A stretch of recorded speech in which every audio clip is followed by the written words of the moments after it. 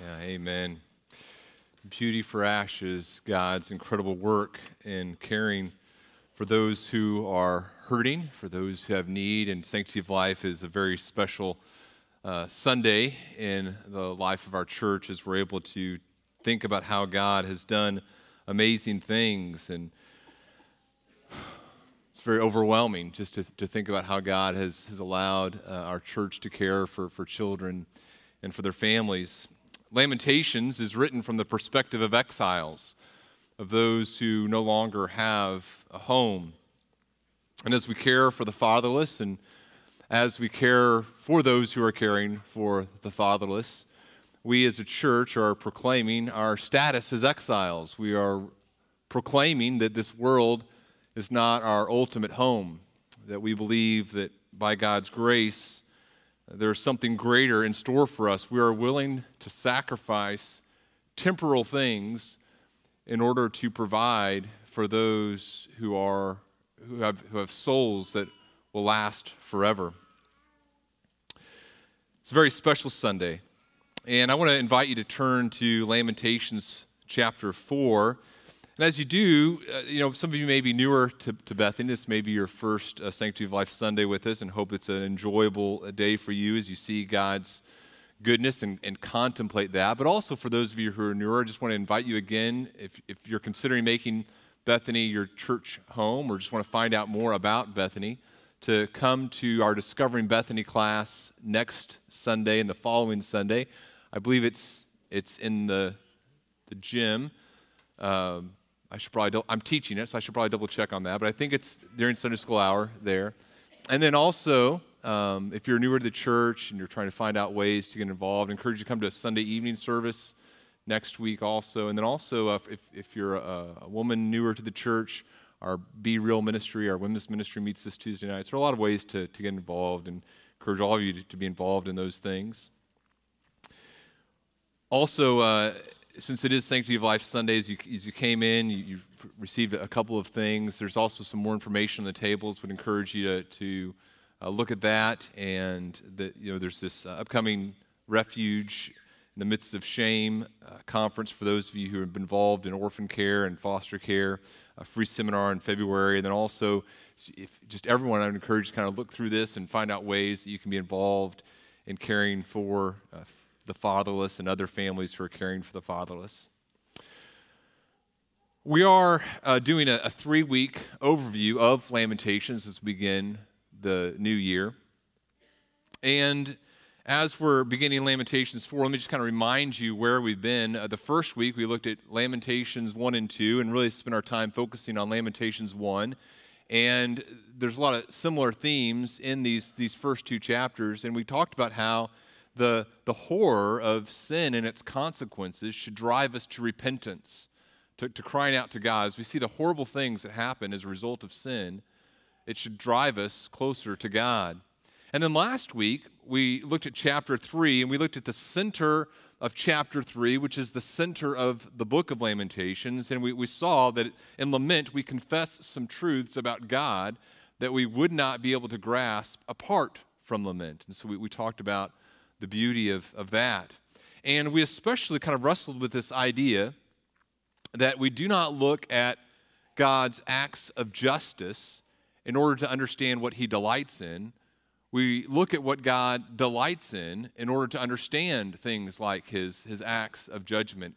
And there was one quote especially last week that many of us kind of struggled with. In fact, I had kind of debated about whether or not to include the whole quote by Stephen Charnock, but Stephen Charnock was writing in the 1600s, and this is the line that many of you talked to me about this past week. So again, he wrote this in the 1600s, Puritan Stephen Charnock, and he wrote this. He said, God only hates the sin, not the sinner. And many of you said, well, hold on. First of all, that is kind of confusing because oftentimes in our culture today, when people say God only hates the sin, not the sinner, what they're saying is that God isn't going to judge the sinner. There's not going to be acts of wrath against the sinner and punishment. And certainly we don't agree with that, right? We talked about how we didn't agree with that. But then also, some of you said, well, Daniel, you said that God loves the sinner, that he hates the sin, not the sinner. But what about passages like Psalm 11:5? Psalm 11:5 says, "The Lord's soul hates wicked and the one who loves violence." And so if you peer into the heart of God, you're going to find hatred for the wicked. So how does that mesh with what you've said? Which is it? When we peer into the heart of God, do we find a heart that loves the sinner, or do we find a heart that hates the wicked? And the answer is, of course, we find both, which is very hard for us to grasp. It's hard for us to understand because most of us can only feel kind of one dominant emotion at a time, right? If you were to ask your wife, what's going on? How are you feeling about me? And she says, well, look, I love you, but I'm kind of frustrated with you right now. I don't want to speak for your wife, but probably there's one emotion that's more dominant than the other, and it's not the love emotion, right? There's the frustration. But God isn't like that. God always fully loves that which is good, and he always completely, fully hates that which is wicked. And so God, as he looks at a human being made in his image, can rejoice and delight and love the good, while at the same time being unwavering in his hatred of the wicked. So in fact, you look at Psalm 11:5, notice how it connects God's hatred with the act of wickedness. God's soul hates the wicked. God's soul hates the one who loves violence. God hates wickedness. So if you said, Daniel, does God hate sinners? I would say yes. You would say, does God love sinners? I would also say yes. And there's a danger that we don't emphasize his love, and that was my point last week. As we look into the heart of God, we don't find a heart that delights in inflicting pain, but a heart that delights in showing mercy, but is unwavering in its commitment to righteousness and holiness and mercy. That's why the affliction of pain, Scripture calls his strange work. Now you say, okay, how does that relate to today?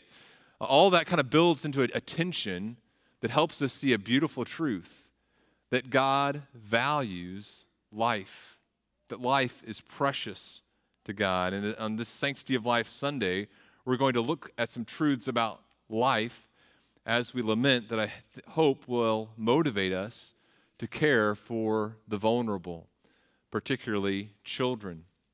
And so what we're going to do is we're going to look at chapters 4 and 5, and we're going to look at the beginning of chapter 4 and the end of chapter 5 this morning, and kind of talk about what's going on in there, about what lament teaches us about the sanctity of life. And so if you're able to, if you would stand with me in honor of God as we read his word together, beginning in verse 1 of Lamentations 4.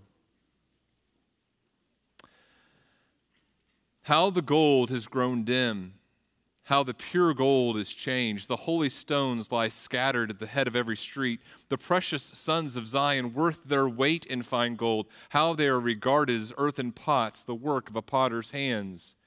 Even jackals offer the breast. They nurse their young, but the daughter of my people has become cruel, like the ostrich which is in the wilderness.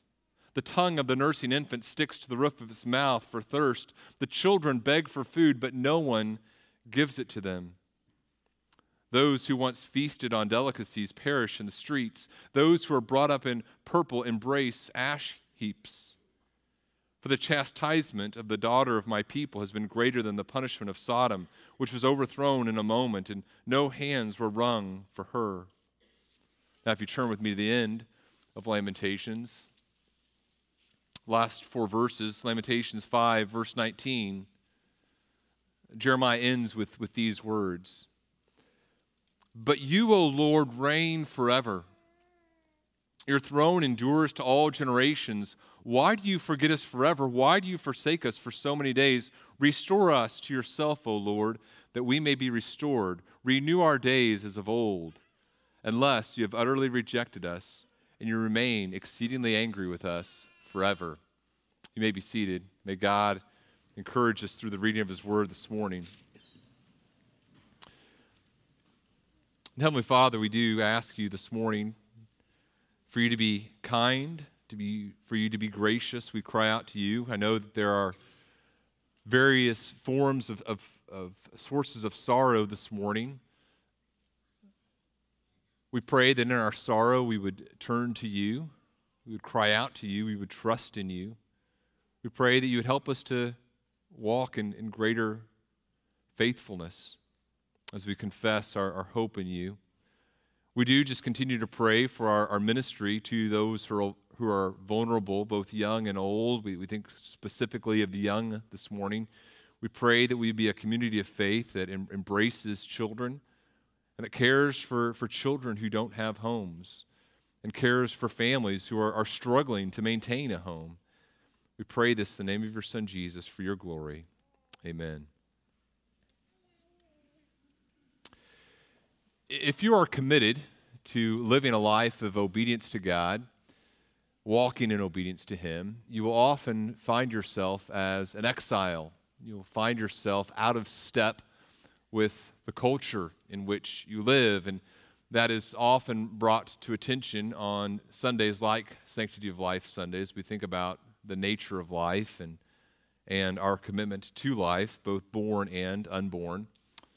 In 1973, the Supreme Court issued the Roe v. Wade decision. This was a decision that held that there was a constitutional right to an abortion, and so that has been the dominant feature of in this area my entire life. This has been kind of the rule of the land. I'm 45 years old, and so throughout my entire life, Roe v. Wade was the law of the land, until this last year, which in a very surprising turn of events, the Supreme Court overturned Roe v. Wade. In fact, if you'd asked me 2 years ago at our Sanctity of Life Sunday, do you think that Roe v. Wade will be overturned in the next few years? I would say no, probably not. It was a very surprising event, right? And for those of us who would argue that a society has responsibility to protect life that is vulnerable, we would call this a victory. This was a big win for our culture, a culture that we desire to protect human life.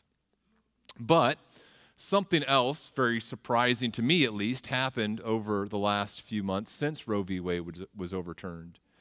In states where there was an opportunity to protect life by making some changes to the state constitutions, states, even conservative states, voted to not do so. They voted to not protect life. In fact, here's what a New York Times editorial on January 7th said about where we are as a culture. And obviously, I disagree with some of the wording here, but it's an interesting perspective. Here's what the New York Times editorial board said. The fight over abortion is no longer just a front in the culture wars, but rather a fundamental matter of health and well-being for millions of women and the difference between life and death for many. Now, that phrase, a matter of life and death for many, is dripping with tragic irony, right? Because the editorial board here does not mean the life and death of the unborn. It goes on. While views on abortion remain nuanced and complex, a majority of the American public stands firmly on the side of preserving a woman's right to control her own body, which is, again, a very interesting way to word it, right? But their argument is that the country is generally on the side of allowing abortion, and they point to this evidence, and this evidence that they point to is frankly very hard to refute. Listen to what the editorial goes on to say. In every state where people had the opportunity to vote on abortion rights through ballot measures, they chose to protect and preserve access, even in red states such as Kansas and Kentucky. And that's undeniable, right? Where both these red states, Kansas and Kentucky, had the opportunity to protect the unborn through constitutional amendments, they failed to do so, and not by like super close margins either. It was very, again, for me, that was very surprising. Now, why did that happen? The New York Times has a theory. Here's what they argue.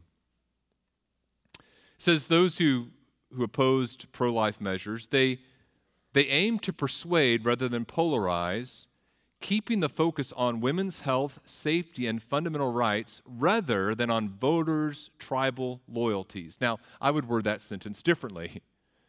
I agree with the first part. They focused on women's rights, but I wouldn't say instead of tribal loyalties, I would say instead of what? the unborn, right? They focused on the rights of the women, which, of course, is we want to protect people's rights, but they failed to talk about the unborn at all. In fact, this article, no surprise, doesn't even mention the word baby in it, right? Very interesting. I'm excited about the overturning of Roe v. Wade, but as I think about what's happened in the months since, I'm forced to conclude this: we are still exiles. We are still out of step with the culture. We find ourselves in a world that doesn't want to think about the unborn, which brings us to lament. Lament doesn't allow us to ignore death, even the death of the inconvenient. Lament forces us to realize that we are exiles. We mourn the things that other people don't mourn. Lament forces us to acknowledge the value of life and its frailty, and lament causes us to confess what our ultimate hope is. And so on this Sanctity of Life Sunday, we're going to lament. And we're going to see some truths about life.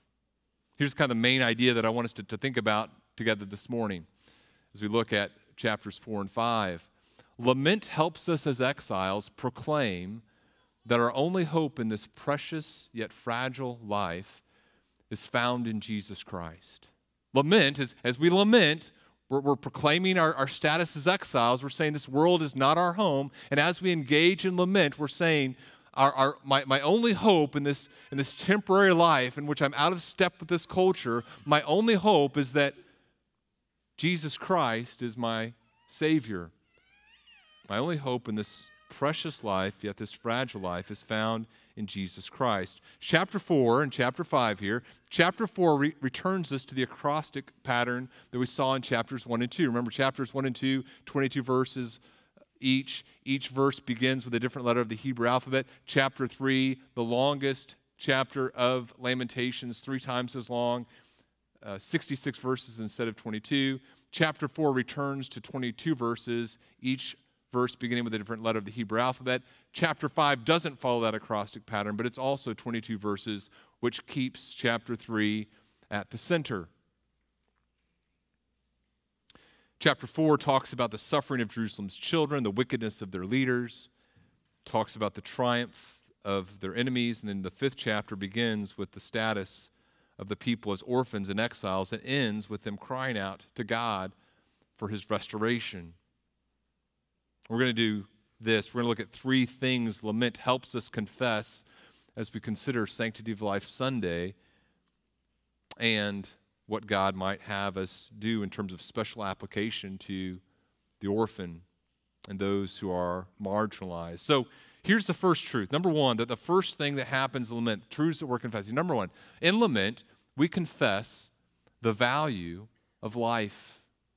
In lament, you and I are confessing that life has value. And look at the text with me if you would. Verse 1 begins by telling us about the gold. It says, how the gold has grown dim, how the pure gold is changed. The holy stones lie scattered at the head of every street. What is Jeremiah talking about there? He's talking about the destruction that's taken place in the city. In fact, if you want to turn back just to Jeremiah, just turn back a couple pages, or scroll back just a little bit on your phone or whatever you're looking at, and go to Jeremiah 52.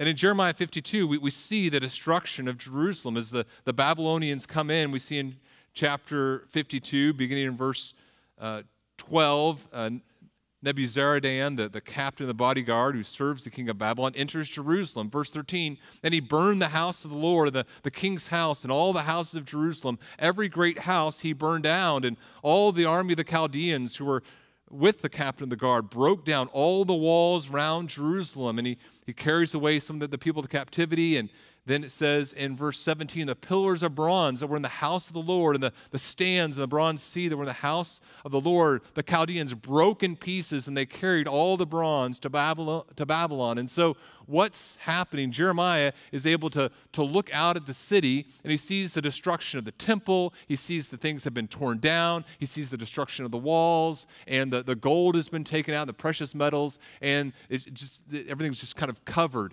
in darkness as he looks around the city. It says, the gold has grown dim. The gold is, in some cases, gone. The holy stones of the temple and of the city of Jerusalem are scattered by their enemies. But he's not just talking about physical gold. He's using that gold to describe something even more precious than these physical things, right? This gold describes the young. Look at verse 2. These holy stones are people, the precious sons of Zion, worth their weight in fine gold. Human beings also, the dead, litter the streets. He's seen dead bodies lying in the city of Jerusalem as well, and his lament is doing this. His lament is proclaiming that those who are valuable, these precious sons of Zion, whose worth is more than their weight in fine gold, he looks and he says, these lives were precious, and now these lives are no more. In lament, what's happening? One of the things that's happening in lament as we cry out to God in our sorrow is we are confessing that life has value. The sadness that we feel when those who we love are gone says that these lives had worth. And human life, the doctrinal truth behind this is that human life is precious to God. It's a gift of God himself who allows us to be as his image bearers, those who proclaim his glory. God is the author of life. As you begin the story of Scripture in Genesis chapter 1, 26 and 27, we see that God himself is the one who made us, and he separated us from the animals. He breathed into us the breath of life. We have a soul, and as God's image bearers, we have the ability to proclaim truths about God that nothing else in the universe can proclaim. The people, God says, have been created for his own glory in Isaiah chapter 43, verses 6 and 7. In the video that we watched, it began and ended with verses that describe God's gift of life.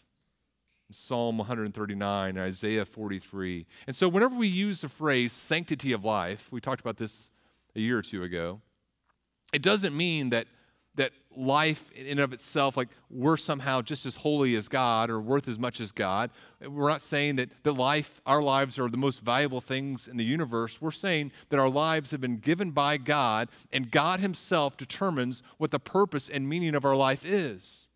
That life has value because God has given it value, and we have the ability to proclaim the glory of God. And so in all of the universe, we have a very unique purpose. Life is precious. Life has value. This is so crucial to grasp because we live in a culture in which secular materialism, this belief that we are just physical beings, has bludgeoned the foundations of our culture.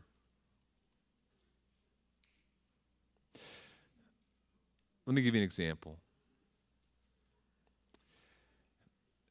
When we Christians lament the death of the unborn, when we say that this is a sad thing that a society should avoid, that the unborn life is worth protecting, and we lament that our culture doesn't protect that, what are we told by many in our culture?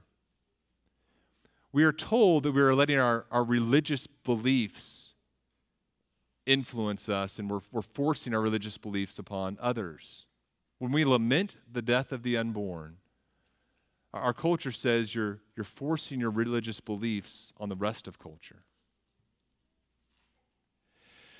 Secular materialism, the belief that there is no God and we are simply the products of material processes from the very beginning until now, we are just kind of this last link in a long evolutionary chain, that philosophy, really that religion, dominates our culture. And in that religion, life really has no meaning. In fact, Nancy Pearcey, in her book Total Truth, does an amazing job giving examples of this. In fact, those who are secular materialists might acknowledge that life has meaning, but they say this is a fiction we've created for ourselves. So there's a myth that we can create for ourselves, and so we can act like life has meaning, but really we're just this clump of cells that kind of creates this idea, this myth, this fiction of beauty and truth and values, but really there's nothing. The universe is a cold, dark, really amoral place. And so you can pretend like life has value, but really your life has no more value than any other life or object really in the universe. That's what the secular materialist says he or she believes. But really they don't live consistent with that life, do they? Ask Dr. Materialist who proclaims that life has no real meaning if he lives that way. He says, well, no, Mrs. Materialist won't let me live that way, right? You can say that you believe that morals are just a kind of a figment of our imagination or creation of the biological process, but the people in your life don't want you to live that way. Be very upset if you treated them as if morality did not exist, because, of course, our Creator God has given it to us. Nancy Pearcey quotes Schaeffer, an analogy from him. He says, when a person's worldview is too small, there will always be some element in human nature that fails to fit in the paradigm. It's like trying to stuff a person into a bucket. There's always an arm or a leg that doesn't quite fit. Adherents of scientific naturalism freely acknowledge that in ordinary life they have to switch to a different paradigm. They don't live like they're just material things, despite what they say they believe. Here's the point. Brothers and sisters, lament is an act of cultural defiance. Let me say that again. Lament, as Christians, is an act of cultural defiance. What we are saying when we lament the death of the unborn or the plight of children in tough circumstances, what we're saying is, look, you may say that life has no value. You may say that the value of life is what we decide as a culture. But what we're saying as Christians when we lament is we're saying, look, God himself is the one who determines that life has value. We believe that life is precious, and so when there is a loss of life, we lament. We experience sorrow. As Christians, when we lament the loss of life or even the harm to innocent life, we are saying it doesn't matter if you agree with me or not, life is precious. When there's loss of life, something that has value to God is no longer with us, and that makes us sorrowful.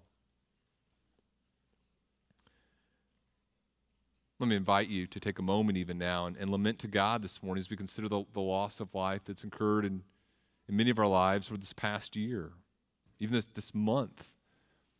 As believers, we lament the loss of the unborn, for children who have been lost in the womb, some that we as a church don't know about, some families who've suffered in silence. We lament for children who've been lost at young ages, at older ages. We grieve and express our sorrow at the loss of those who are at the end of their lives in terms of chronologically, the people that the culture might say, well, yeah, they were old, so of course they're gone. We lament that, recognizing that all life is given by God and has value. Lament expresses our grief and helps us proclaim that life is worth more than its weight in gold.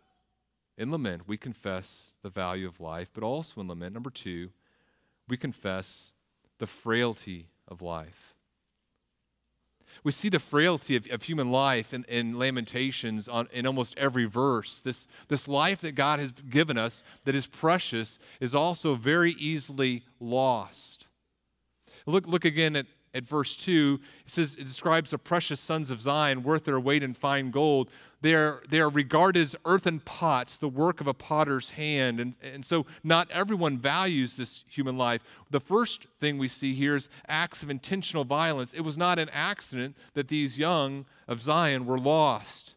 Instead of being seen as human beings, they were viewed as earthen pots, these things that had little value. This is also something that happens in a culture, right? If I were to give you a cup that had been crafted in fine gold, and let's say it didn't look all that great, but I gave it to you, you'd say, well, this has value. Even if I don't like the decorations on it, even if I don't like the shape of it, even if it has a crack in it or something, it has value. You wouldn't just get rid of it. But if I gave you these earthenware pots were incredibly common. We find them in archaeological digs all the time. They were easily made and easily thrown away. And if someone gave you one of those and it was cracked or damaged, okay, not a big deal. Just throw it away. Here, there's acts of intentional violence. The young of Zion weren't viewed as those who had inherent value. If you believe life is just an accident, and life has value only as a person can provide some sort of utility, then they're not going to be viewed as precious. The fragile nature of life isn't going to be seen as something to be protected. We also see the fragile nature of life in this passage and the inability to prevent the suffering of others, right? Look what happens next. It says, jackals offer the breast, they nurse their young, but the daughter of my people has become cruel, like the ostriches in the wilderness. The tongue of the nursing infant sticks to the roof of its mouth for thirst. The children beg for food, but no one gives to them. And there's this idea that in this part of the passage that the parents don't have the means to provide for these children. So they don't have the resources in themselves to give to those who are most precious to them. And then as the passage continues throughout Lamentations 4, we see that the parents are actually actively engaging in harming their children. So there's a lack of security in life. And we see even that those who are in positions of power have fallen. We see the fragile nature of life in verse 5. Those who once feasted on delicacies now are perishing in the streets. So you have these people that were clothed in purple, and they were wealthy, they were eating whatever they wanted. Now these wealthy people are in the street dying. Life is fragile. Now I hope you see the connection between these first 2 points, right? Life is precious.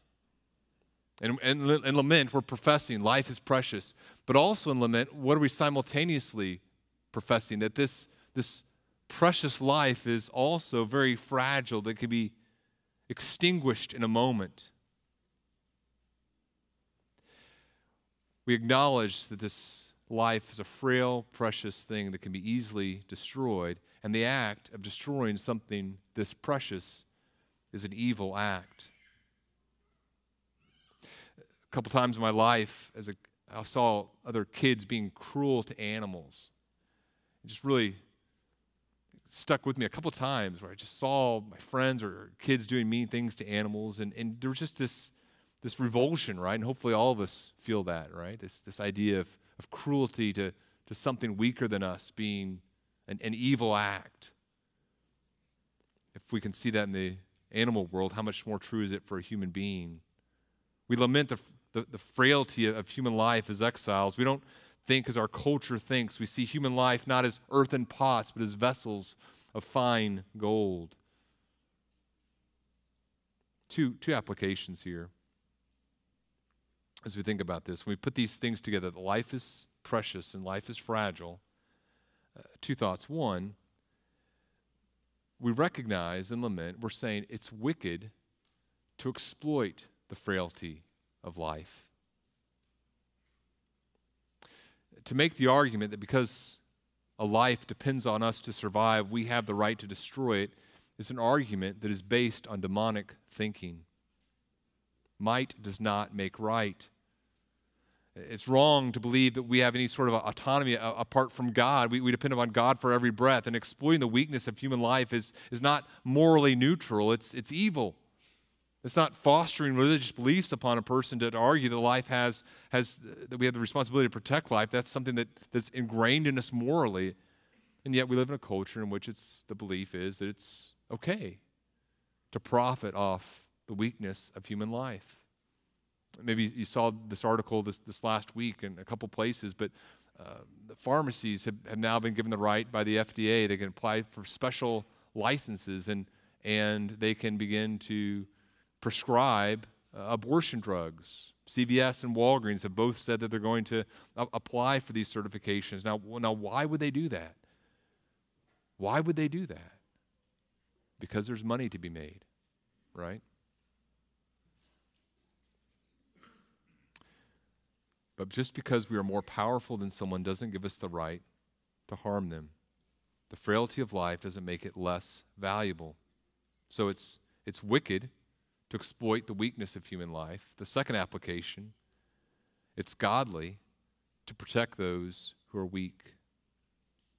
The godliness of those who protect human life and provide for it is seen in this passage. As we lament, we say, okay, life is precious, life is frail, and so it is a godly thing to protect human life and to provide for it. That's why on Sanctity of Life Sunday, what do? We highlight a ministry that is involved in protecting life at its most frail. We protect life through adoption, through our foster care ministry, through safe families. And we protect life by coming alongside these families and doing what we can to help them. At the end of the service, we're going to watch a video of some interviews of families who have engaged in caring for those who are in vulnerable situations. And I hope that stirs within us a desire to do the same. Say, okay, God, maybe I can do this and I can't do this, but whatever I can do, allow me to do, because I believe that life is frail and life is precious, and it is a godly thing to do what I can to protect it. Here's the third truth. We confess and lament. In lament, we confess the hope of life. Lament causes us to realize and confess, first of all, what our hope is not, okay? Two things are happening in lament as we think about the hope of life. First of all, we're saying, okay, God, this is what my hope is not in, right? We started here in the beginning of chapter 4, and you can't get to the beginning of chapter 4 to the end of chapter 5 without encountering a lot of idol destructions.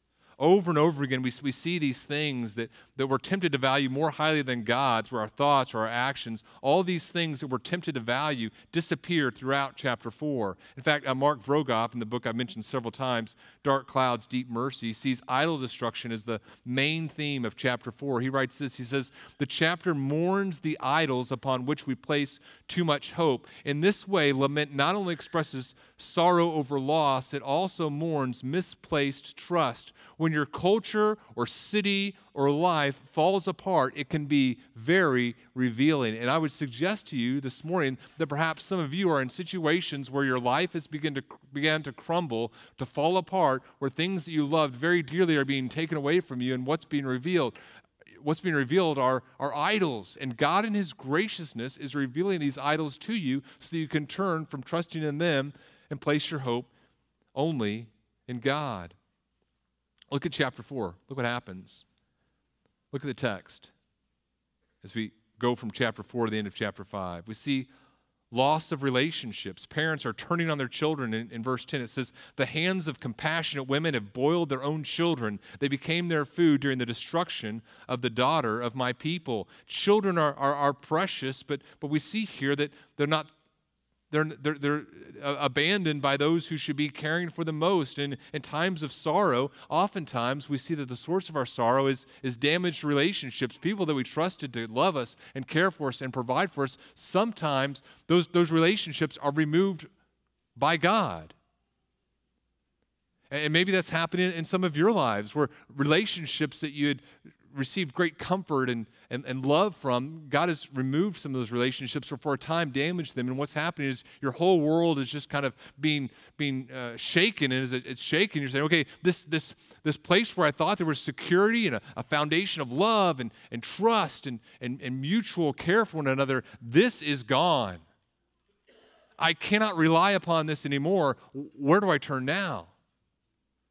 We also see another foundation, another potential idol shaken in the terms of wealth. Again, verse 5 talks about how those who once feasted on delicacies are now perishing in the streets. They were brought up in purple, embrace ash heaps. We see throughout this chapter physical security taken away from these people. Maybe that's where some of you are this morning. You've relied upon your physical health or your physical possessions, and God over the last few months or years or days or hours has done some things to shake your physical security. And as those things are being shaken, there's a lot of unrest and unease, and you're saying, okay, God, what are you going to do with this? And as he shakes those things, what he's saying is you can't rely on them. Those are not firm foundations. We also see another idol, leaders and teachers, spiritual leaders, spiritual fathers and mothers, people that we trusted in to care for us spiritually. They fail us. Verse 13, the sins of her prophets, the iniquities of her priests, they shed in the midst of her the blood of the righteous. And so there were spiritual leaders, maybe some of you were relying upon, and you say, okay, as long as this person is secure, I know that my faith is secure as well. And God, in the recent history, it's kind of shaken some of those relationships. It's okay, I can't trust in that either. We also see the shaking of political hope. Verse 17. It says the people cry out this, our eyes failed, ever watching vainly for help. So they were being besieged by the Babylonian Empire, and they were hoping for Egypt or another nation to help them. And it says, we looked vainly for help, and are watching. We watched for a nation which could not save. And maybe some of you in the last few years politically have said, okay, my hope is in this political party or this political figure or this political event. And if this happens, then I can be secure, and our nation will be secure. And God has kind of shaken some of those things. You know, I can't rely on that either.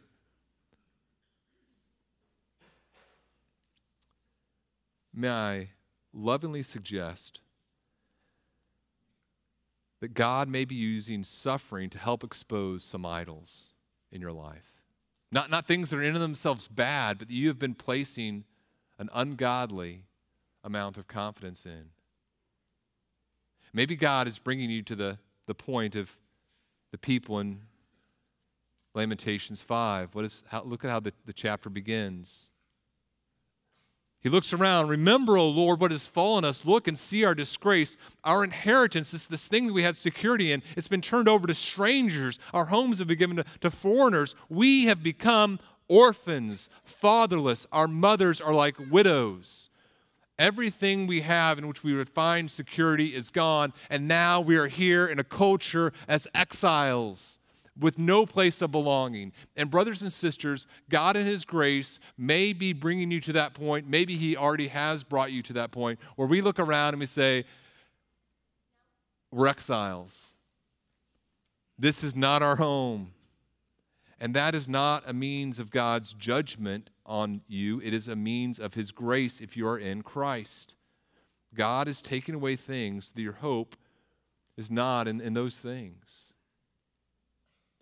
Lament causes us to realize and confess what our hope is not. I mentioned I've been reading Stephen Charnock's The Existence and Attributes of God. I mentioned that here at the beginning today, but it begins with kind of a description. The book that I'm reading begins with a description of his life, and it talks about how much Charnock loved books, which I have a friend who really likes books. And what they wrote of Charnock reminds me of my friend. He says he chose his friends carefully, determining whether they were suitably worthy enough to take him away from his books. Right? The guy's pretty nice, but I really like this book, which Then it talks about how he cultivated this library, and I was reading through this. I've been kind of like cataloging some of my friend has been cataloging some of his books, and so I'm reading about Charnock and his library, and then I came to this sentence. To a person of studious habits, it may easily be conceived what distress it occasioned to have his library swept away from him by fire. I was like, wait, what? Fire of 1666 in London, it destroyed his library. And I felt physical pain as I read that. I was like, oh, that's a problem. That's a problem. Those things we can't imagine living without may be the things that God takes away in His grace and His love for us. Is that what God is doing in your life? I'm not saying that Charnock made idols of his books. I hope my friend doesn't do that. But it may be possible that the thing that God has taken away from you right now, that you're experiencing sorrow over, is a means of His grace for you to say, okay, my hope cannot be in this. Second, not only does it show us what our hope shouldn't be in, but second, it causes us to profess that our hope is in Christ. It's not in something like our books that could be destroyed. It's not something in our family that can disappoint us. That's not our hope for eternity. Our hope is not in our job or our career, which can fade away. It's not even in my ministry. It's not in my title as a pastor or whatever ministry position God has given you. That's not where my hope is. That's not where your hope is. Lament says this. Lament says, okay, all this has been taken away. My title as a pastor, or my position at work, or my books, or my 401k, or whatever it is, and I have all that gone, and now that all that is gone, I'm crying out to you, God, because you are my only hope in this precious but frail life. As we come to the end of chapter 5, look what Jeremiah says. At the end of all that he said, he only has one option left. Everything else is gone. The financial security is gone. He's in exile. The people, he has no friends. He's treated terribly, and he has nothing left. And so what does he do? He says, well, I'm just going to cry out to God. And he ends Lamentations by crying out to God. The act of lament is an act of profound trust because we believe that someone can hear us. Maybe you've realized this, you've heard this, but sometimes whenever you go into an orphanage, some of you have experienced this. You go into an orphanage in a country where in this orphanage the children have been neglected, and you notice something, or you notice the lack of something. You notice the lack of the sound of cries in the orphanage.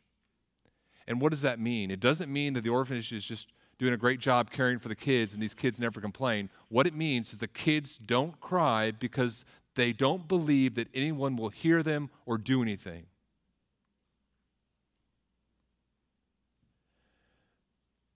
You don't cry out to God as a believer if you don't believe He'll hear you or do anything about it. In lament, as we cry out in our pain, we confess, I have hope, God, that you will hear me and you will do something about it. Lament is an act of profound trust in a sovereign God.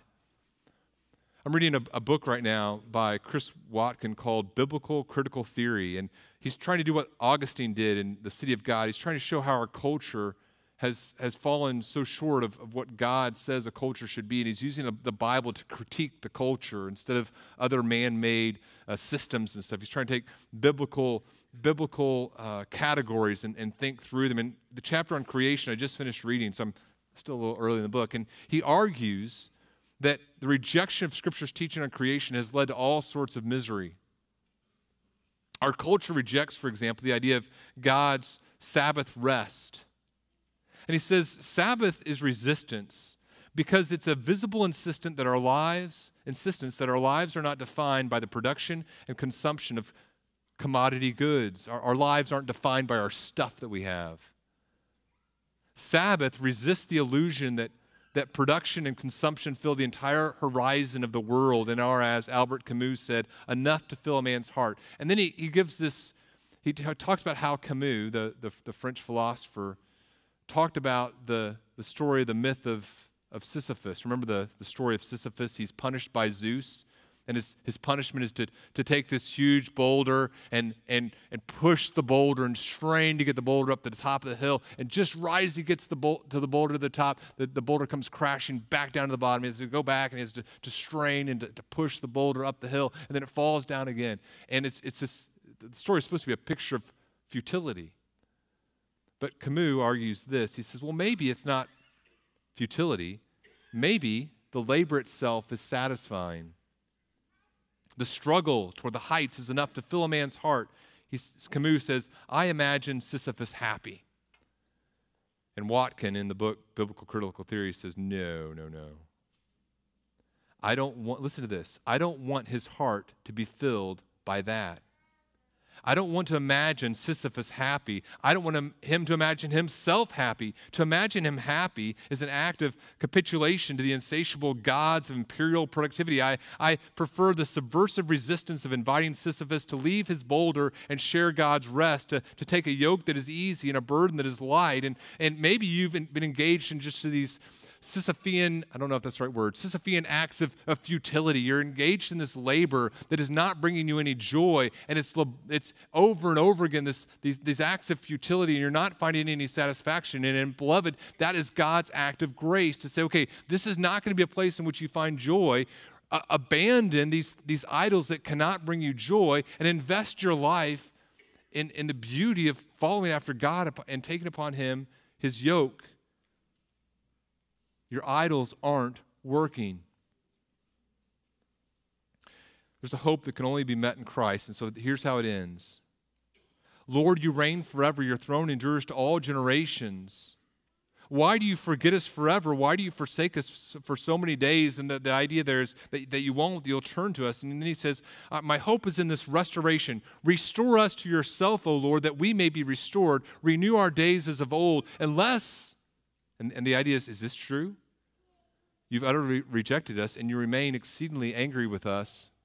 And the idea is forever. And the answer, of course, is no. And here's why the answer is no. The gospel. Because God, in his grace, sent his Son, fully God, but also fully human. And because he was fully human, it means that his life was also frail,